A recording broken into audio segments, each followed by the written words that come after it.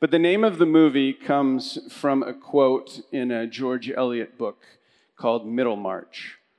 And the quote goes like this: "For the growing good of the world is partly dependent on unhistoric acts, and that things are not so ill with you and me as they might have been is half owing to the number who lived faithfully a hidden life in rest in unvisited tombs." I mean, that is an incredibly powerful quote.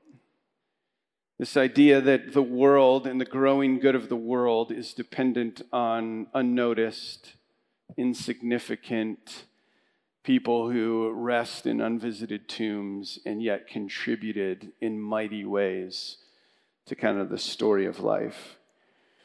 It is really this idea of living simple and unknown lives and yet doing so with great influence and power, inspiring others to follow in your wake. I think it captures the idea that all of these kind of ordinary moments are infused with sacredness, and that often the overlooked people are the true difference makers in the world. And this has been an idea that has captivated us for some time. It is the idea of this new series that we're going into, which is called Hidden. This idea that really we can be the kinds of people that live a hidden and powerful and meaningful life.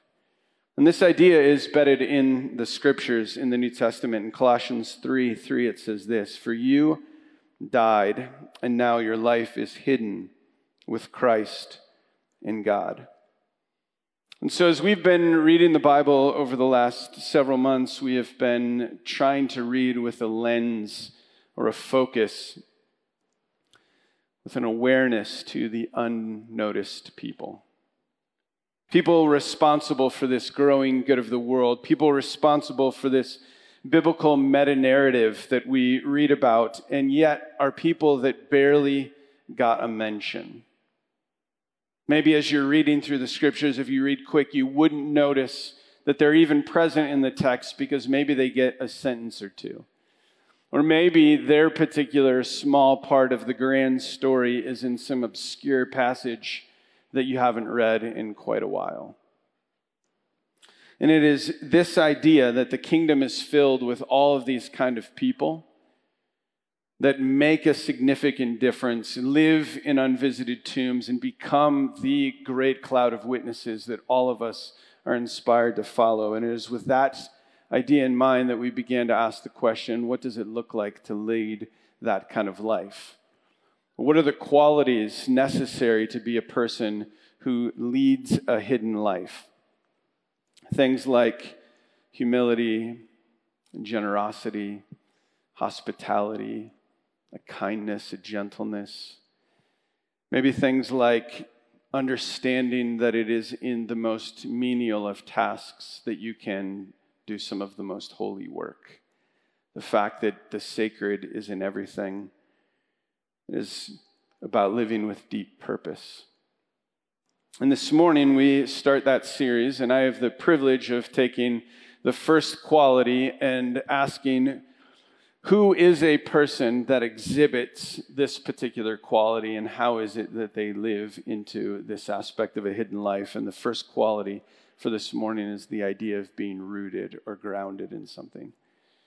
Now, when you think of rooted and grounded, often you think of a tree kind of putting its roots into a place. And so maybe the theology of place comes to mind, being a person that's in a particular neighborhood, in a particular city, in a particular place of employment, and in those spaces is grounded and rooted with people. And I think that is absolutely true. And I think there are other ways that our particular character this morning embodies this. And the character that we're looking at is King Josiah.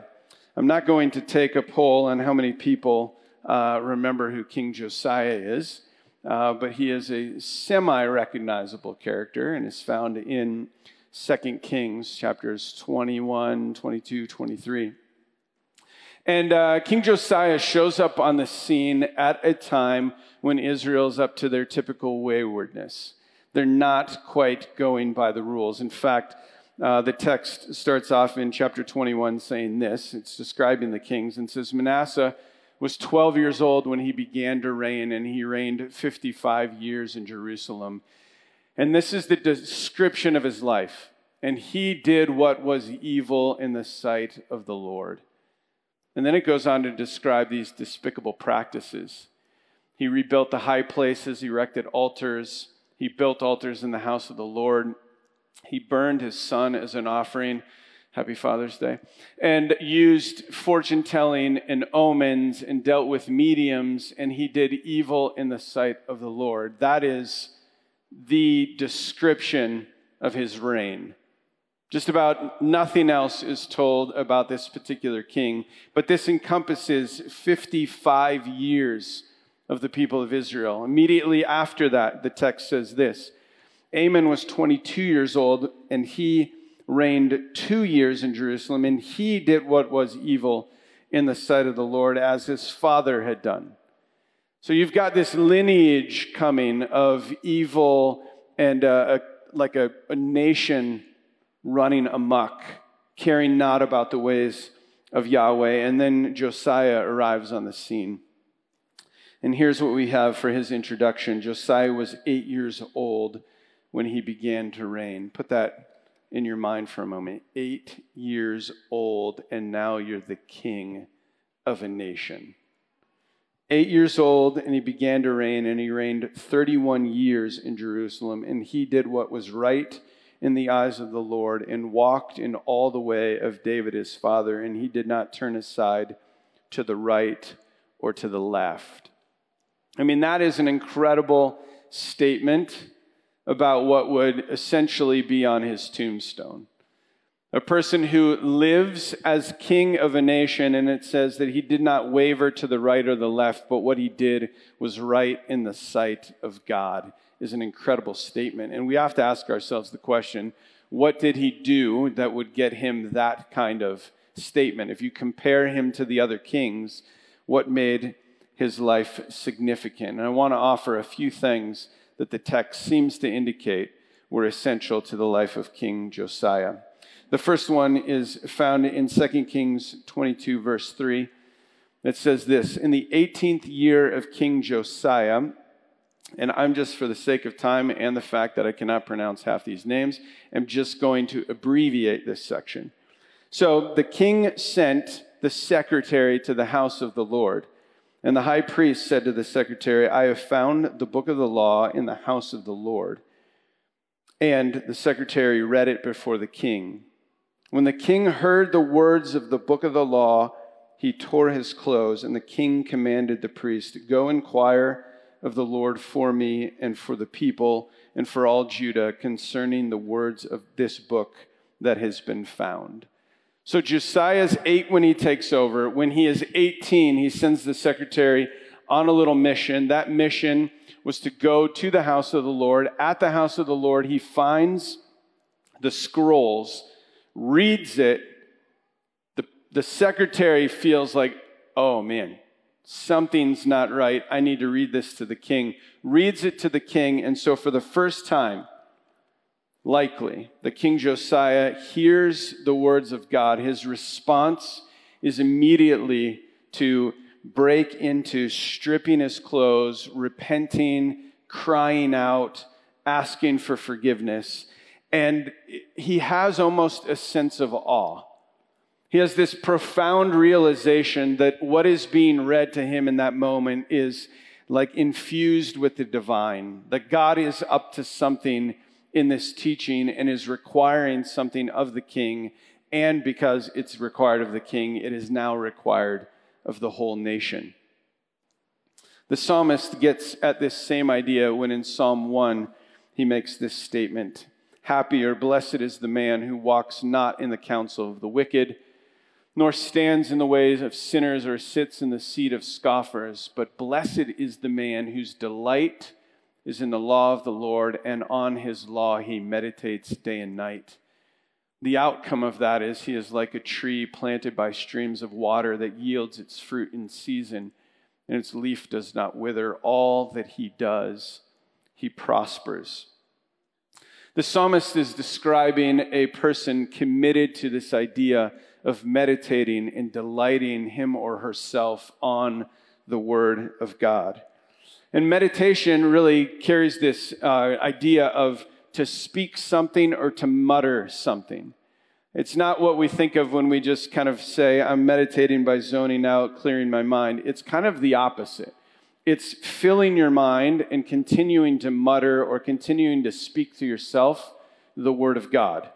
That's kind of the idea of to regularly teach yourself the teachings of Yahweh, to repeat them, to run them in your mind all day, to keep saying them to yourself and to mutter them. Thomas Brooks makes this statement about the difference between Bible reading and meditation. He says, remember that it is not hasty reading, but serious meditation on holy and heavenly truths that make them prove sweet and profitable to the soul. It is not the mere touching of a flower by the bee that gathers honey, but her abiding for a time on the flower that draws out the sweet.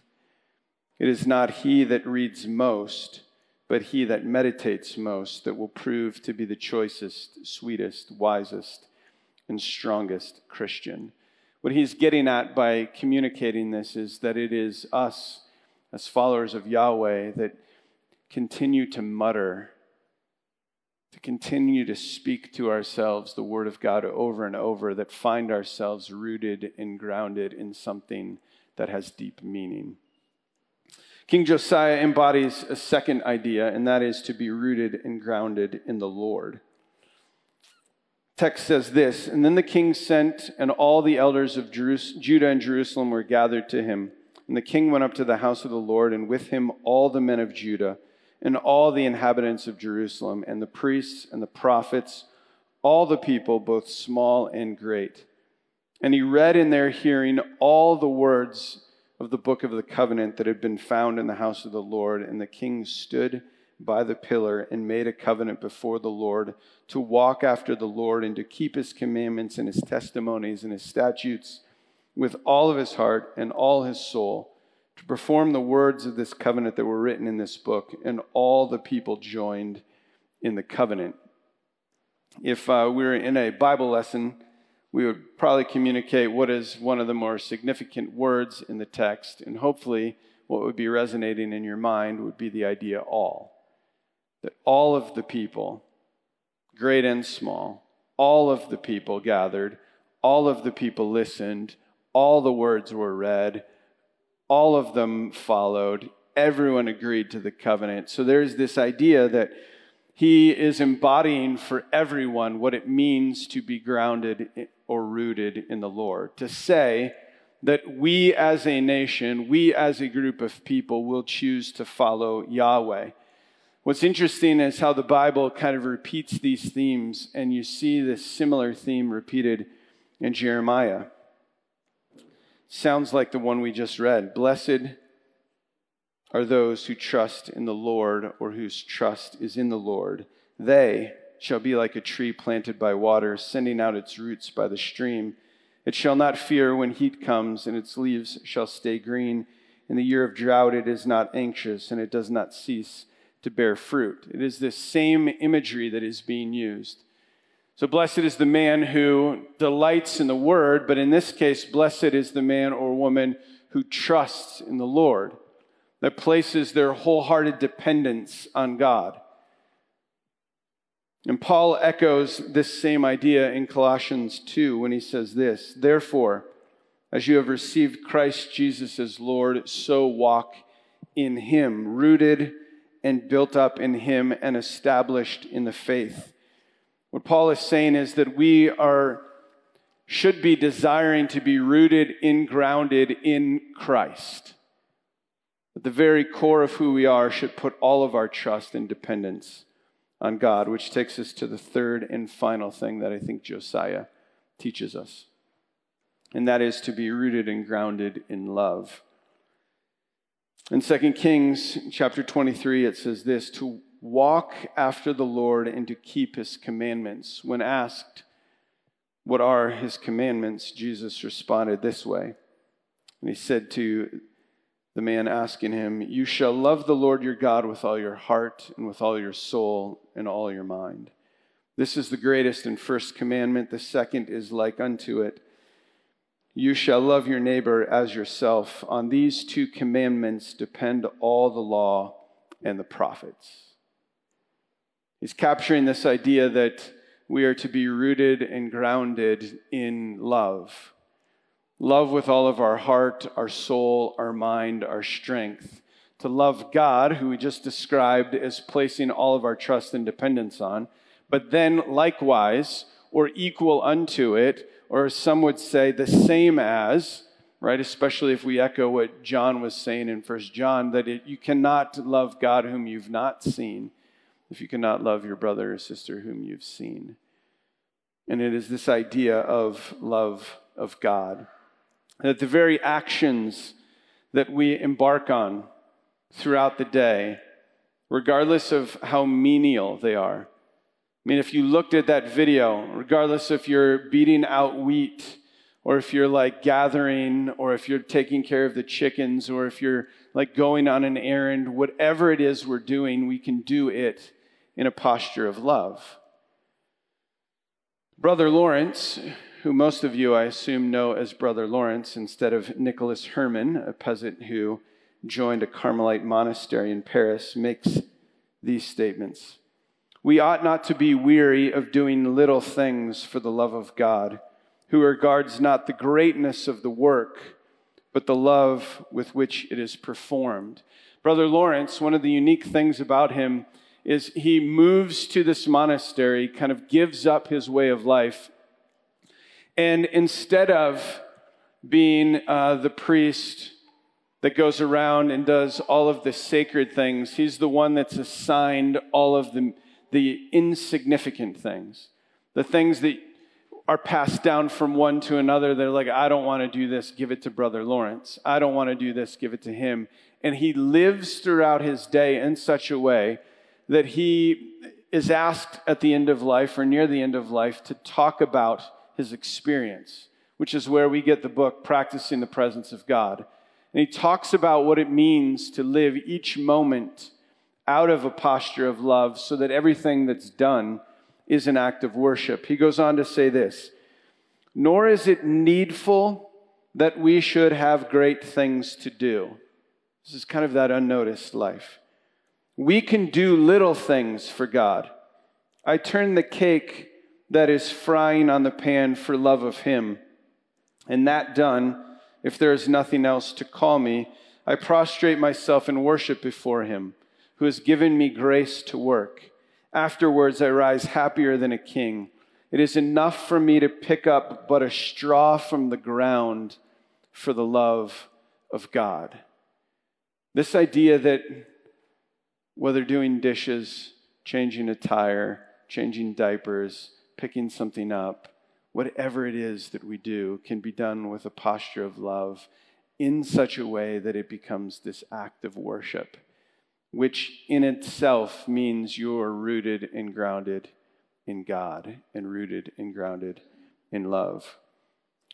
Paul echoes that same idea when he says that he's praying and he asks that Christ may dwell in our hearts through faith, and that we, being rooted and grounded in love, may have strength to comprehend the height, the depth, the width of God's love. That the very love we're supposed to be living out is only possible if we are infused with God's love for us. I want to leave you with one kind of final quote from Brennan Manning.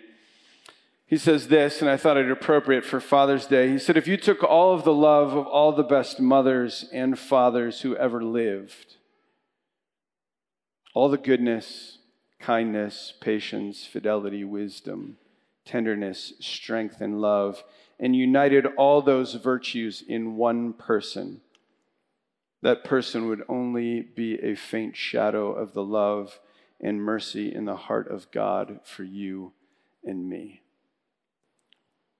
The only way we can live a grounded and rooted life is to first recognize that we are rooted and grounded in this divine love of God.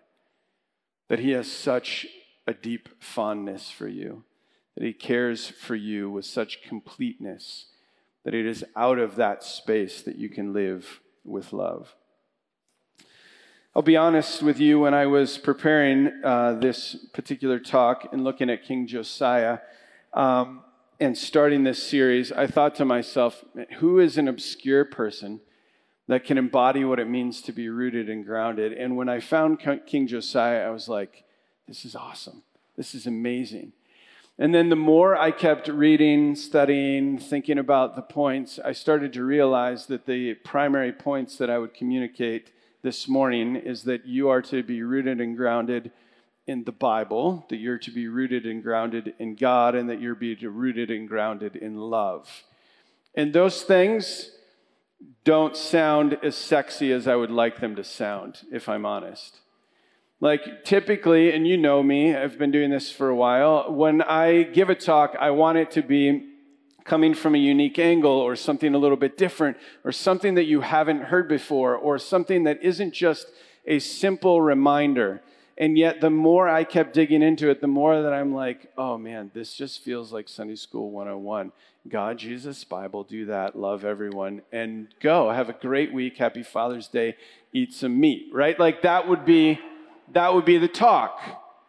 And I was like so kind of disappointed by that. And then it occurred to me that isn't that actually kind of the point? That is the point of a hidden life. The point of a simple and yet beautiful, a profound and inspiring small life is that you do the little things and you do them well. That the things that carry the most significance and importance are the very things that you're grounded in. And it isn't flashy, and it won't appear on headlines, and it won't be on Twitter, and it won't trend, and who cares? Because the things that make for the growing good of the world, the things that mean that someday people will recognize the impact that is had by a generation of people who rest in unvisited tombs will be because they grounded themselves in a love of God, a deep love for the scriptures, and the ability to live with love. And so as bland as that may sound, it is the most important thing, and I think it highlights where we are going over this next 10 weeks, that we want to be a people that live an unnoticed and yet beautifully powerful life. And may that be who we are as a community. Let me pray for us this morning, and then we are going to, out of God's love for us, kind of echo back in song our love for him. Let's pray. God, we sometimes want, at least I do, for the thing that I'm participating in and engaging in to be new and fresh and different and unique. And yet the whole point of what we are exploring over these next 10 weeks is this idea that it is in the small and the mundane and the insignificant that the most powerful things happen. God, may we at New Community be a part of the growing good of the world. May we be a part of your kingdom come and your will be done on earth as it is in heaven. And may someday we be a part of this great cloud of witnesses that is continuing to echo into the next generation and the generation after and the generation after of what it means to follow you. We ask this in Jesus' name. Amen.